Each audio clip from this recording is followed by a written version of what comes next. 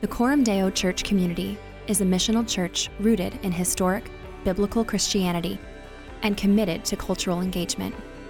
We hope the message you're about to hear spurs you to deeper reflection on the gospel of Jesus Christ. Thanks for listening. This morning's scripture reading is Acts chapter 19. And it happened that while Apollos was at Corinth, Paul passed through the inland country and came to Ephesus. There he found some disciples, and he said to them, "Did you receive the Holy Spirit when you believed?" And they said, "No, we have not even heard that there is a Holy Spirit." And he said, "Into what then were you baptized?" They said, "Into John's baptism." And Paul said, "John baptized with the baptism of repentance, telling the people to believe in the one who was to come after him, that is, Jesus." On hearing this, they were baptized in the name of the Lord Jesus. And when Paul had laid his hands on them, the Holy Spirit came on them, and they began speaking in tongues and prophesying. There were about 12 men in all. And he entered the synagogue and for 3 months spoke boldly, reasoning and persuading them about the kingdom of God. But when some became stubborn and continued in unbelief, speaking evil of the way before the congregation, he withdrew from them and took the disciples with him, reasoning daily in the hall of Tyrannus. This continued for 2 years, so that all the residents of Asia heard the word of the Lord, both Jews and Greeks. And God was doing extraordinary miracles by the hands of Paul, so that even handkerchiefs or aprons that had touched his skin were carried away to the sick, and their diseases left them, and the evil spirits came out of them. Then some of the itinerant Jewish exorcists undertook to invoke the name of the Lord Jesus over those who had evil spirits, saying, "I adjure you by the Jesus whom Paul proclaims." 7 sons of a Jewish high priest named Sceva were doing this. But the evil spirit answered them, "Jesus I know, and Paul I recognize, but who are you?" And the man in whom was the evil spirit leaped on them, mastered all of them, and overpowered them, so that they fled out of that house naked and wounded.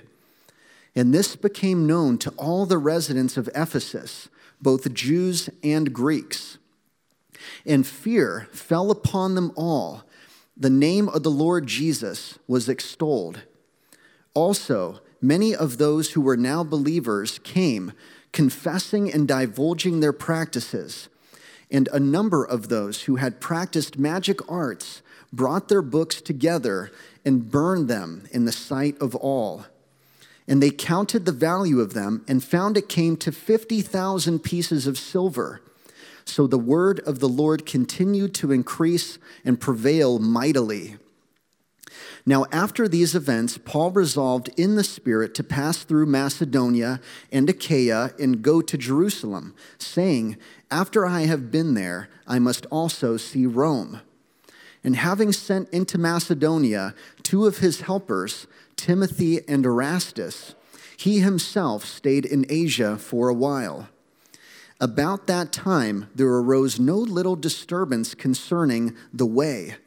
For a man named Demetrius, a silversmith, who made silver shrines of Artemis, brought no little business to the craftsmen. These he gathered together with the workmen in similar trades and said, "Men, you know that from this business we have our wealth. And you see and hear that not only in Ephesus, but in almost all of Asia, this Paul has persuaded and turned away a great many people, saying that gods made with hands are not gods.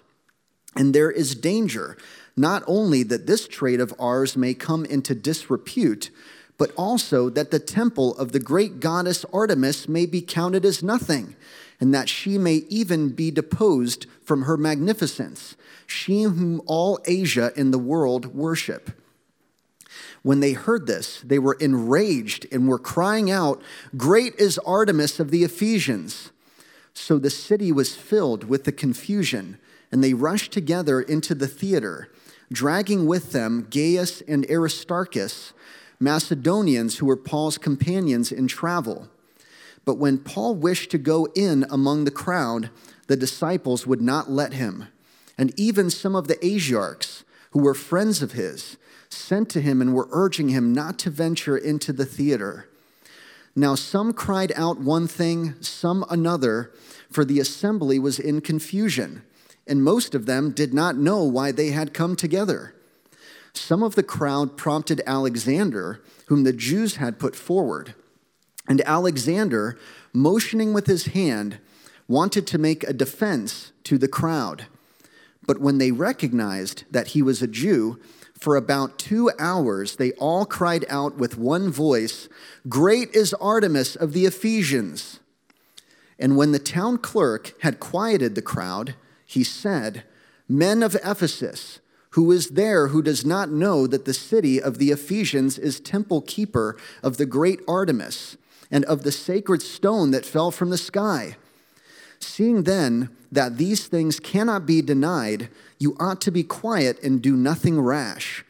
For you have brought these men here who are neither sacrilegious nor blasphemers of our goddess. If therefore Demetrius and the craftsmen with him have a complaint against anyone, the courts are open and there are proconsuls. Let them bring charges against one another. But if you seek anything further, it shall be settled in the regular assembly. For we really are in danger of being charged with rioting today, since there is no cause that we can give to justify this commotion." And when he had said these things, he dismissed the assembly. The word of God for the people of God. If you ever wonder if we're having church, the answer is yes, usually. I understand there's churches that canceled today, and there's sometimes we do that. I also want you to know that on my television last night were 60,000 human beings in Kansas City in 10 degrees below zero at an NFL playoff game. So I just think, you know what? If they can do that outdoors, we can probably gather and worship Jesus indoors, and we're probably going to do that unless there's reasons we can't. So we're going to gather here, and I'm glad that you're here this morning. And even if you're not here, if you're watching online later, God bless you. We're glad to have you joining us in that way. And this morning we're beginning a new series in the book of Ephesians, and so I want to take a few minutes to set that up and tell you what we're doing and why we're doing it. I like to remind you of this.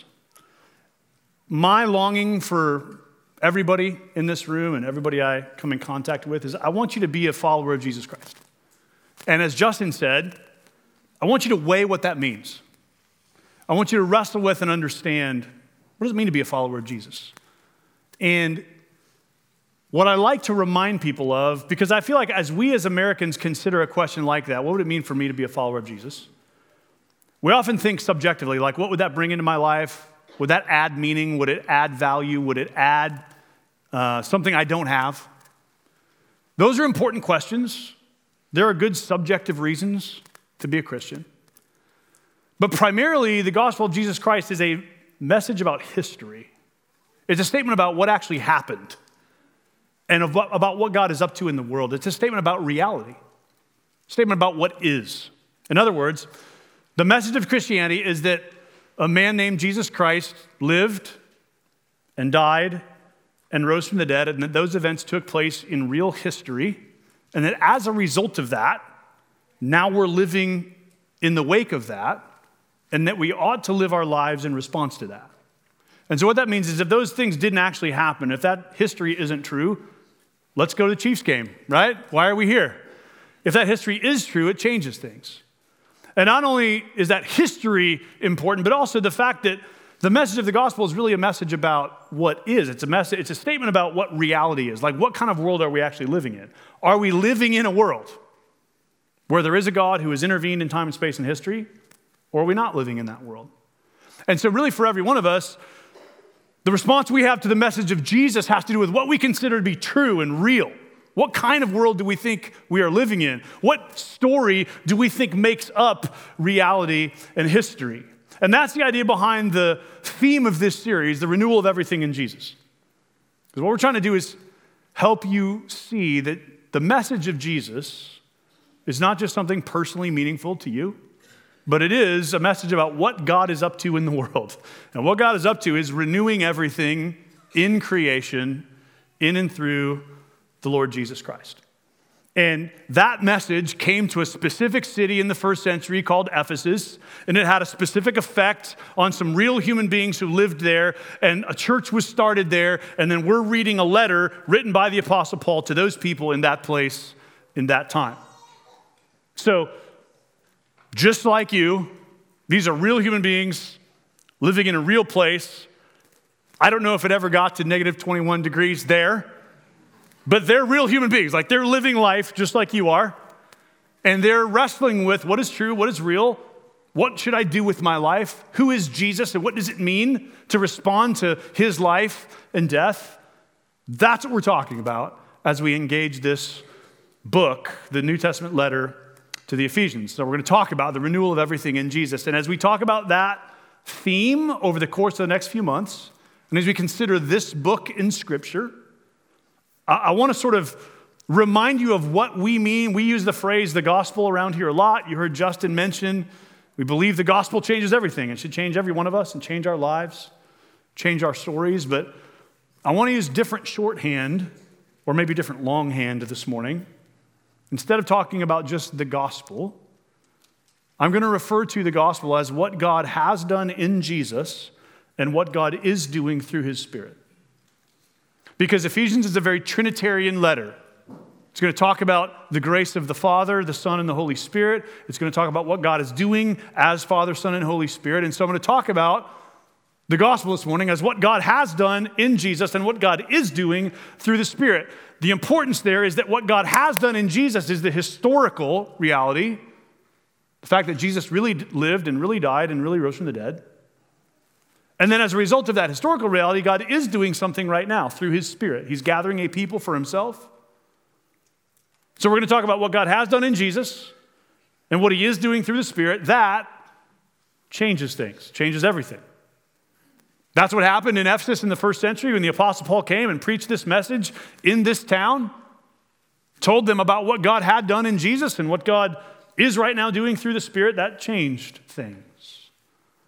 And that's the story we're going to look at this morning. And so you probably could tell from the scripture reading, rather than starting in the book of Ephesians, we're going to start in Acts chapter 19. And we're going to sort of catch the origin story of this church. Where did this church come from? Who are these people? How did this thing get started?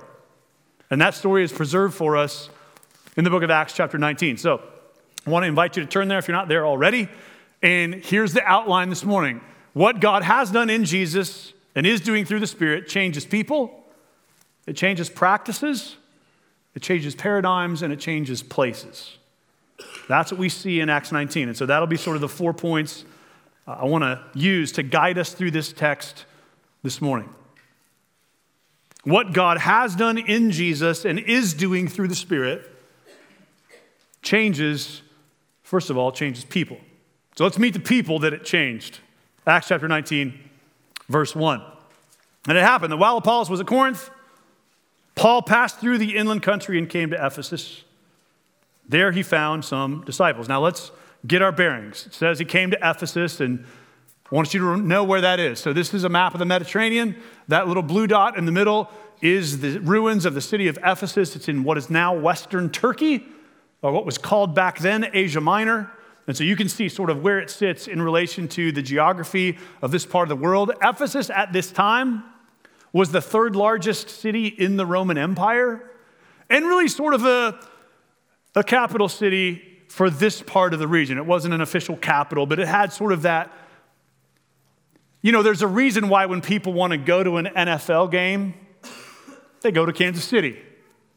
No knock on Omaha, but other places are a little bigger and have a little more of the sort of cultural fabric of things that drive a region, right? And that's the kind of place Ephesus was. Here's what John Stott says about Ephesus. All the roads of Asia converged on Ephesus, and all the inhabitants of Asia visited Ephesus from time to buy or sell, visit a relative, frequent the baths, attend the games in the stadium, watch a drama in the theater, or worship the goddess.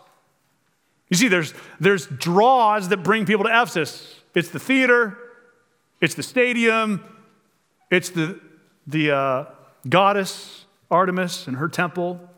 It might be a relative, it might be commerce. There's a lot of things that drew people to Ephesus, but this is a major city in the province of Asia. So what happens here is going to affect the whole region. And what you're going to need to know about the book of Ephesus is it is written to the churches in this whole region.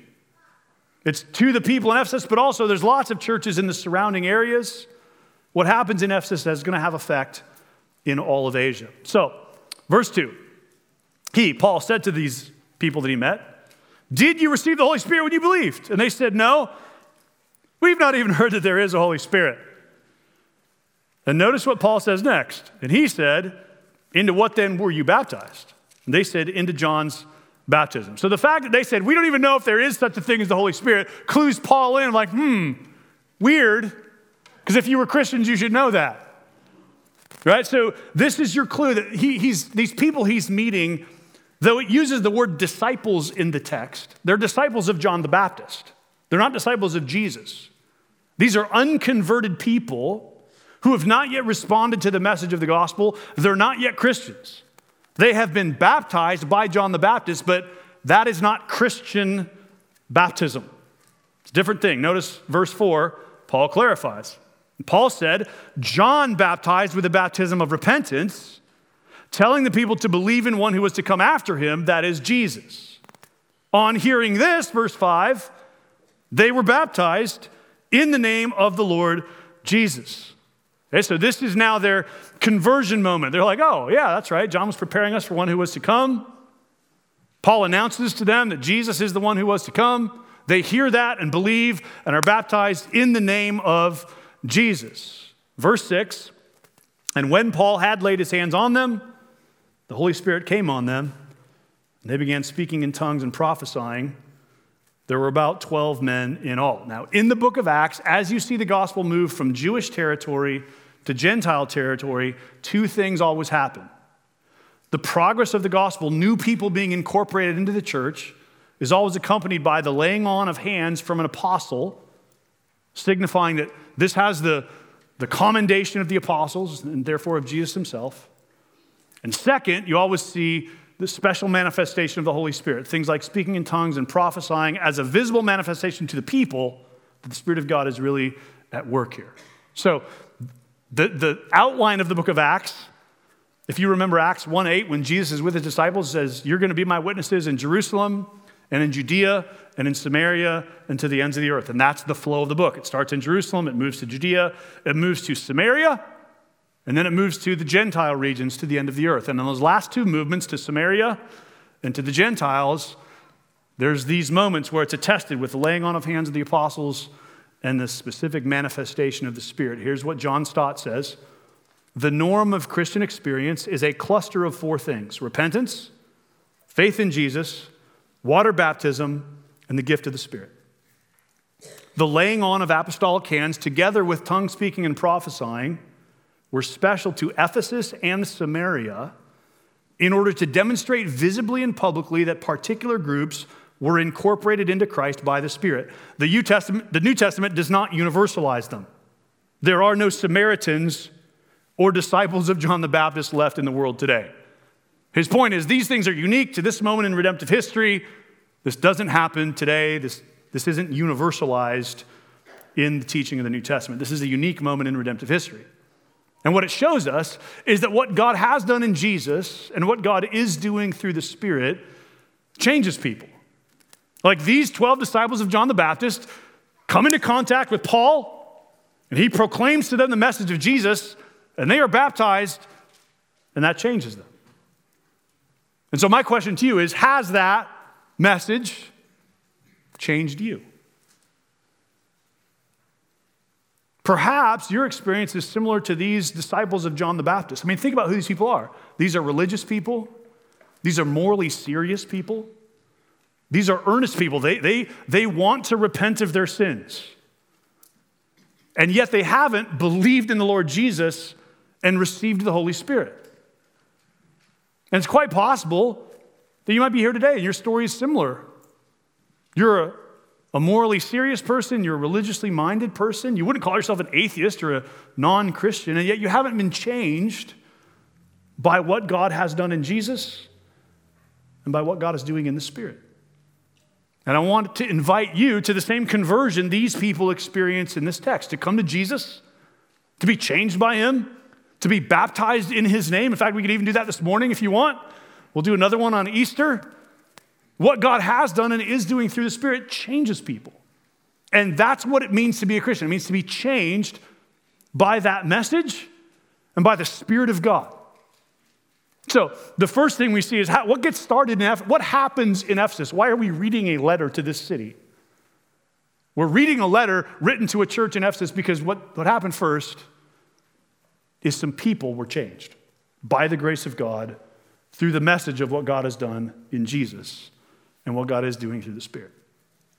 But not only do these people change, their practices change. This is interesting. Look at verse 11. Before we go there, just acknowledge that one of the critiques of Christianity that we should all say, yep, it has merit and weight. One of the critiques of Christianity is, listen, I know a lot of people who say they're Christians and just nothing's different about them. Like they say they're Christian, but that doesn't mean anything. There's no difference in their life. That's a real critique. And what we see here is that one of the things that happens in these people is not just are they baptized and then changed by the message, but their practices are changed. Look at verse 11. God was doing extraordinary miracles by the hand of Paul so that even handkerchiefs or aprons that had touched his skin were carried away to the sick, and their diseases left them, and the evil spirits came out of them. Remember, again, Paul is an apostle, and some of the things going on here are unique, or to say it another way, if you're ever watching cable TV late at night, and a person says, hey, if you send me $100, I'll send you this prayer handkerchief and it will heal you. Just imagine that's not a good application of Acts 19, okay? So this does happen. Notice the text calls it extraordinary miracles. It doesn't show up on cable TV because it's extraordinary. Then some of the itinerant Jewish exorcists undertook to invoke the name of the Lord Jesus over those who had evil spirits, saying, I adjure you by the Jesus whom Paul proclaims. 7 sons of a Jewish high priest named Sceva were doing this. Now, catch this. So these 7 guys don't believe in the Lord Jesus themselves. They just want to use his name to get results. Like they're not disciples of Jesus. In fact, what they say is not even in the name of Jesus. It's like, I adjure you by that guy Jesus whom Paul keeps talking about. Okay, so if you're familiar with the Old Testament, there's a command in there that we call the third commandment. You shall not take the name of the Lord your God in vain. That's what these people are doing. They're just grabbing Jesus' name to try to use it for the benefit of their ministry. Doesn't work out well. Verse 15, but the evil spirit answered them, Jesus I know, and Paul I recognize, but who are you? It's not going to go well for them. And the man in whom was the evil spirit leaped on them, mastered all of them, and overpowered them, so that they fled out of that house naked and wounded. They lost a fight that day. And this became known to all the residents of Ephesus, both Jews and Greeks, and fear fell upon them all, and the name of the Lord Jesus was extolled. Here's what you need to understand about Ephesus. Ephesus is a highly spiritual place. The people of Ephesus were into magic. They were into the occult. They were into spells. They were very into spiritual powers and spiritual experiences. And so what happens in this moment is the people of Ephesus realize this Jesus is not someone to be trifled with. Like the spiritual powers know who Jesus is.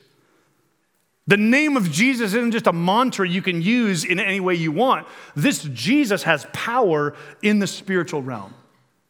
Again, this is part of the message of the gospel being verified in this community where people are very into spiritual practices. So as a result of this, as a result of these guys getting beat up, and this evil spirit going, yeah, I know who Jesus is, I know who Paul is, not sure who you guys are. Verse 18, many of those who were now believers came, confessing and divulging their practices. There's our word. And a number of those who had practiced magic arts brought their books together and burned them in the sight of all. And they counted the value of them and found it came to 50,000 pieces of silver. So the word of the Lord continued to increase and prevail mightily. These people have come to faith in Jesus out of a pagan background, and their lives still reflect some of their old practices, as all of our lives do when we first come to Jesus. Like the whole progress of discipleship is bringing our lives into conformity with what we profess and with what Jesus desires for us. And so, of course, these people come to faith, they've still got practices that are from their old life.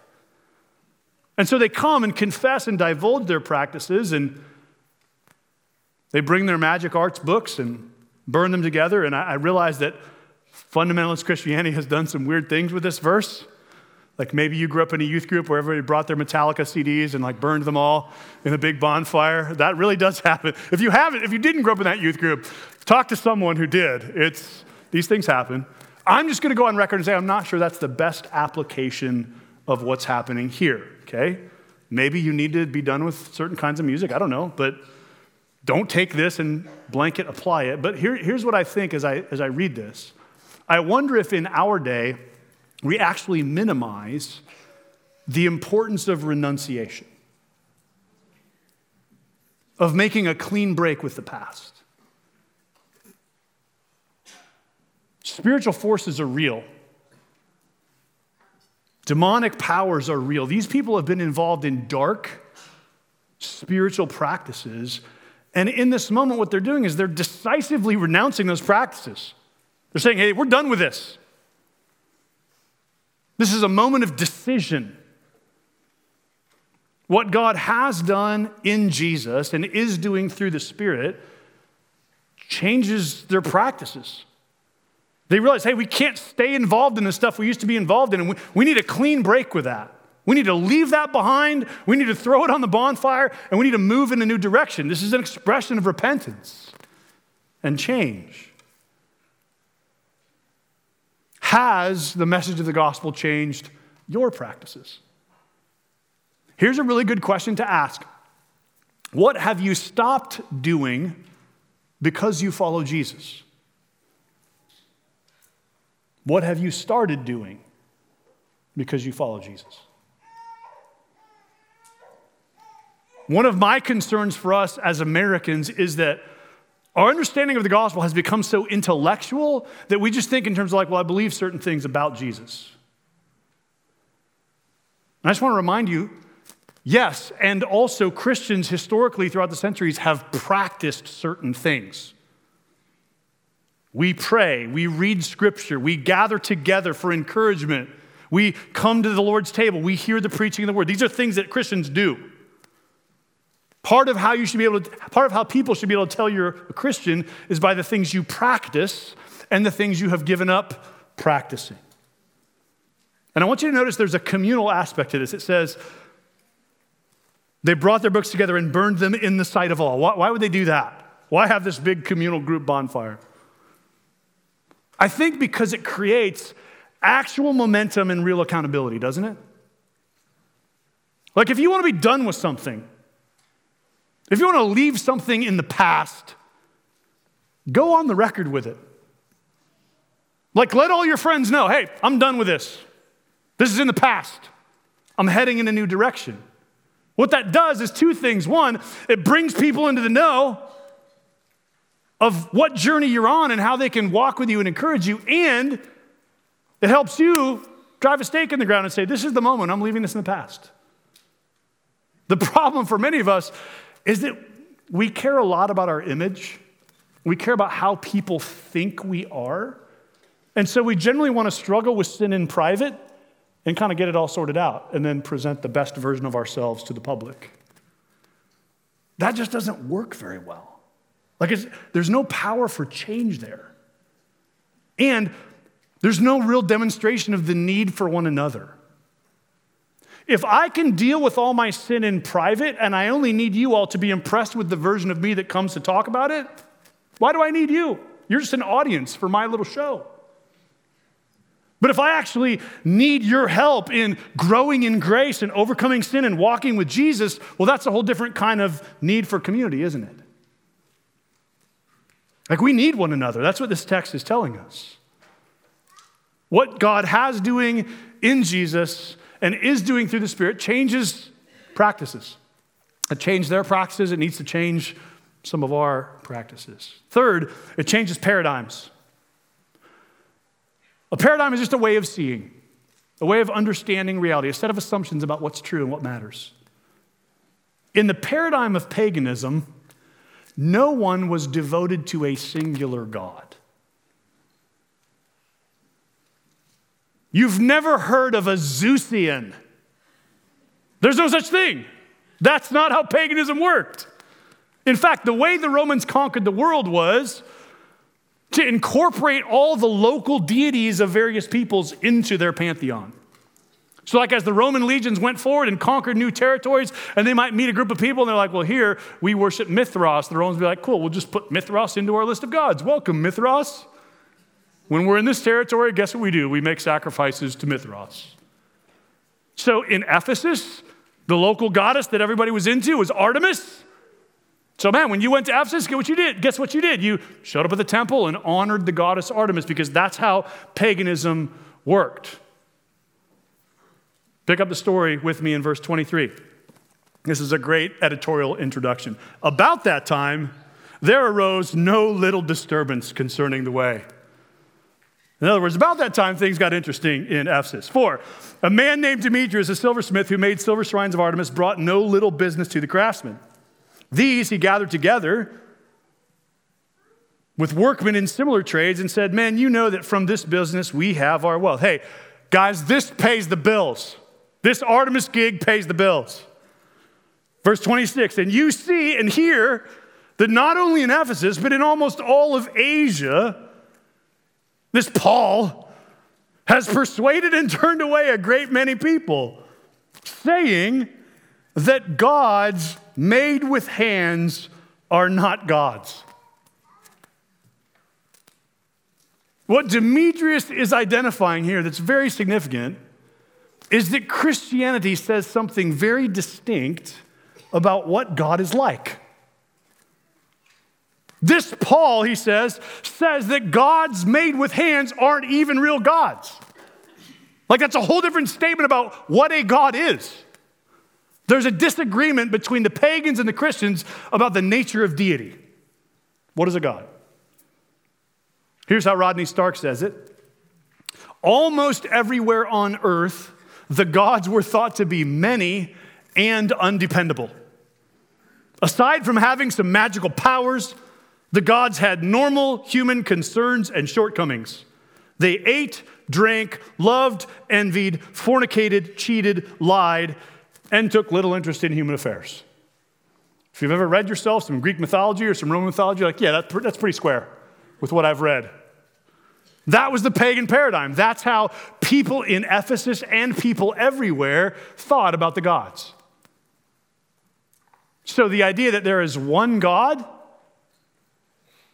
who is the creator of everything, and the idea that that God is good, holy, transcendent, simple, omniscient, glorious, that's a whole new thing. That's a whole new understanding of who God is, and that's a radical departure from paganism. It's something completely different in the history of the world. And what's funny is we're sitting here in the year 2024, and we're reading about what went on in Ephesus, and every time I tell you about paganism and about gods that envied and, ate and drank, you're like, well, that's weird. Actually, you're weird. Like, the idea that the gods aren't like that, the only reason you think that way is because of the influence of Christianity. There were only 2 monotheistic groups in the entire world at this point, the Jews and the Zoroastrians, and they were both very, very small populations. These Christians who came and said, oh, Jesus is God, and by the way, he's the creator of everything that is, and we should offer only him our, that's just like mind-blowing. No one had ever heard of that before.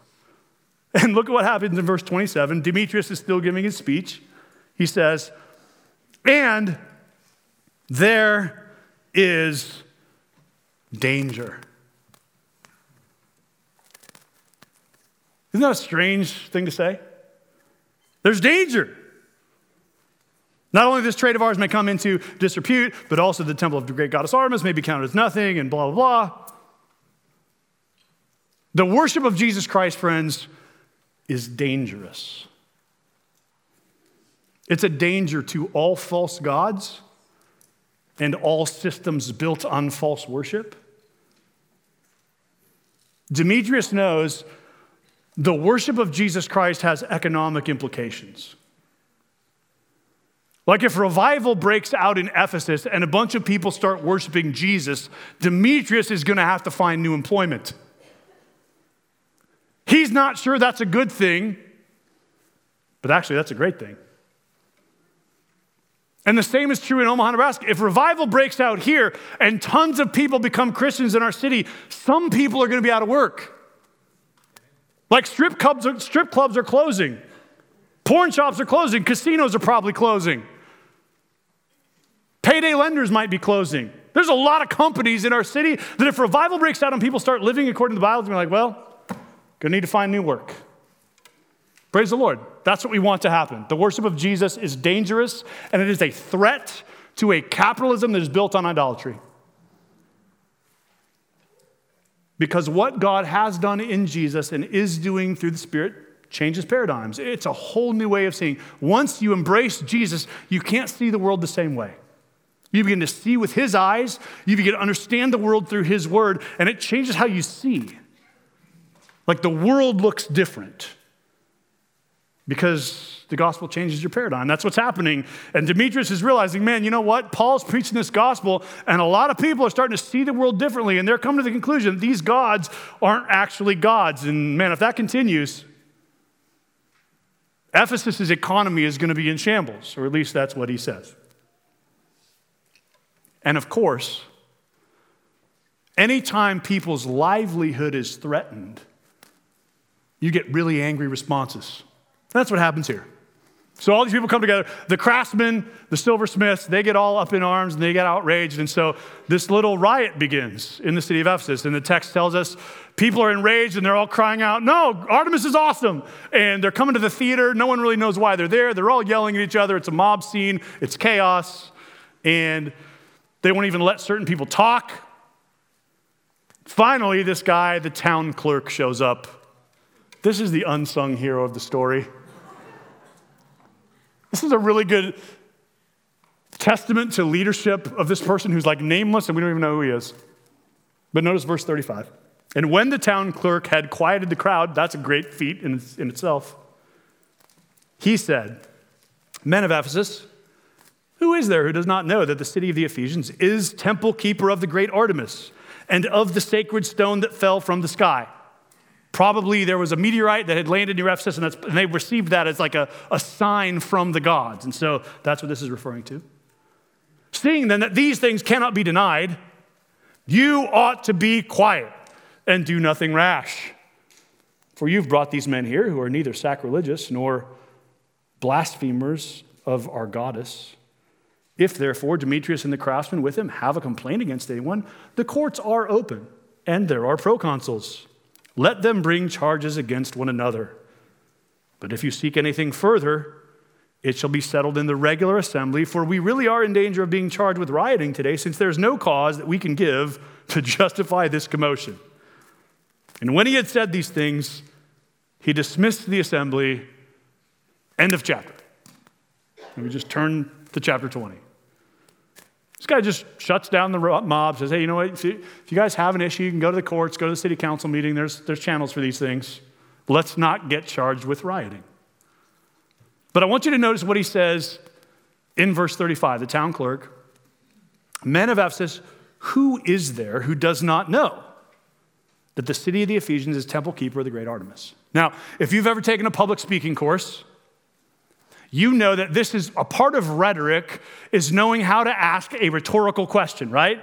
And what is a rhetorical question? It's a question that everybody knows the answer to. You're not asking it because you want a response. You're asking it because you're going to persuade them because they're all going to nod and go, yeah, that's a good point. When the town clerk says, who is there who does not know that the city of the Ephesians is the temple keeper of the great Artemis? That's a rhetorical question. He's saying, of course, everybody knows that. Literally the whole world, y'all, knows that Ephesians is the temple keeper of the great Artemis. He's asking this because the whole world is aware that that's the case. Let me ask you a question. Did you know that? Like if I were to ask you on the way in here, hey, you know what? Hey, glad you got here from the parking lot. Sorry it was a little slippery. What do you know about the city of Ephesus? Would you have been like, you know what? Temple of Artemis, man. Probably not. The Temple of Artemis is still there. It's in ruins. You can go visit it. In fact, there's a great tourism industry in Turkey around early Christian sites where you can go see the ruins of the theater and of the Temple of Artemis and of all kinds of things in Ephesus. And I bet if you asked an average person on the street, what do you know about the city of the Ephesians? Almost no one would mention Artemis. Do you know why? Because no one has worshiped Artemis in Ephesus or anywhere else for centuries. Do you know what most people would probably say if you asked them, what do you know about the city of the Ephesians? Nothing, but isn't there a book in the Bible called Ephesians? That's what a lot of people would say. Because if they've ever looked at a table of contents, you see Ephesians, you're like, I don't know what that is, but you remember, oh, that's in the Bible somewhere. What I'm telling you is that 2,000 years later, Ephesus is not known as the home of Artemis, but as the launching pad of Christianity. The question the town clerk asked doesn't even make sense to any of you, because that's not what the place Ephesus is known for. The place Ephesus is known as a place where the Apostle Paul preached the gospel, planted a church, and then wrote a letter that we've been reading ever since. What God has done in Jesus and is doing through the Spirit changed this place. You know it for something different than what the ancient world knew it for. So let's just ask this question. Hey, what if the message of Jesus changed this place? Like changed our city, our neighborhoods? Then what would happen? I've had to travel to the East Coast a fair amount in the last 12 months. I've been in New York City a couple times, and I'm being in Philadelphia in a few weeks from now. And I can confirm for you that East Coast people are totally elitist. Sorry if you're from there. It's okay. I talked to some people after the first service, like, yeah, it's actually kind of true what you said. In other words, when I say I'm from Omaha, when I meet somebody in New York or Philly, and I'm like, yeah, they're like, where are you from? And I'm like, Omaha. I can see their face go blank. Because they're literally like, that's somewhere between here and California. I don't know where. And so what I start doing is I start thinking of things that they might recognize. Like I say, it's kind of near Kansas City, Chicago, Denver. Like I'm trying to give them just geographical reference points to try to, do some work. And so what I've tried to do in those conversations is just say, what are like 3 or 4 things that most people know Omaha for? And I've landed on 4 of them that I can attest and verify people on the East Coast know these things about Omaha. Number 1, College World Series. Because if they're a sports fan, they're aware, they've watched that, okay? Number 2, Warren Buffett, because capitalism, right? And because we all like rich people. Number 3, Conor Oberst and Saddle Creek Records, because if they're indie rockers, they're like, oh yeah, you guys had a cool music scene a while ago. And then number 4, the Audible that Peyton Manning used a lot. Like, oh yeah, I don't know, Omaha, that's a Peyton Manning thing. Maybe the zoo, maybe there's a few other things, but those 4, I can tell you, that's what people know Omaha for, okay? Here's my question to you. What if, decades from now, Omaha was known for different things? Like, what if decades from now, when you mention the city of Omaha, people are like, oh yeah, that's where the Third Great Awakening started. Like, I know that place because I've heard that God did some stuff there, and I know a bunch of Christians who came from that place. What happened in Ephesus started with 12 people. And you're about to read about it for the next 4 months. By 100 AD, by the time the New Testament was sort of all written, estimates say there were only 7,000 to 10,000 Christians in the entire Roman Empire. All the cities, all the towns, all the people, 7,000 to 10,000 Christians by 100 AD. We have 7,000 toddlers in our nursery. That's not that many people. Not that many people. By 300 AD, however, those 7,000 Christians had turned into 6 million, 10% of the population of the Roman Empire in 200 years. And do you know how that happened? One human being at a time. This same thing that happened in Ephesus continued to happen as people encountered the message of what God has done in Jesus and what he is doing in the Spirit, and that continued to change people. And a few hundred years later, 10% of the Roman Empire was Christians. And now I talk about paganism, and I have to give you categories because you don't even make sense of that world. Why? Because this message has changed the world you live in. The renewal of everything in Jesus goes forward one human being at a time. One baptism at a time. One gospel community multiplication at a time. One church plant at a time. One city at a time. We've been reading today about what God did in Ephesus around 65 AD. But he hasn't put us in Ephesus. You're here today because he's put you in Omaha, Nebraska, and not in 65 AD, but in 2024 AD. What I want you to see is that the same God is still doing the same things in the world through his Spirit because of what he has done in Jesus. That's still happening. And so your job and my job is to read this text and observe what God did in Ephesus and thank him for it and celebrate it, and then to ask, what might he want to do here? What might he want to do through me? What might he want to do through us? What might he want to do in our day to keep this story moving forward until everything is ultimately renewed in Jesus? That's our job, is to find our place in the story. So I hope as we study the book of Ephesians for the next 12 weeks or so, I hope you'll be challenged. I hope you'll be encouraged. I hope you'll be spurred to prayer and hope and faith and longing. But I hope most of all that the question you'll keep coming back to is, what does the same God want to do through the same gospel now? Let's close in prayer.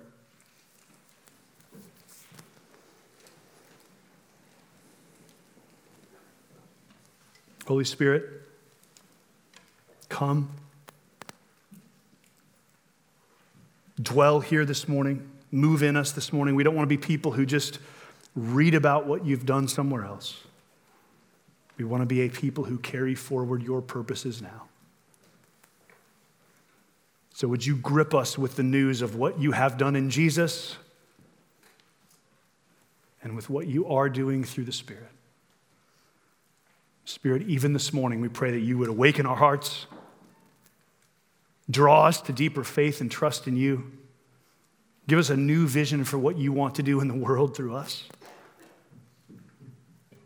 Help us remember that these people we're reading about are just human beings like we are, who believed the message of what you had done in Jesus and who were changed by your Holy Spirit. So help us this morning believe your word, embrace its truthfulness, and be transformed and changed by your presence. And pray that you would be glorified as you come and work among us and in us and through us. In Jesus' name, amen.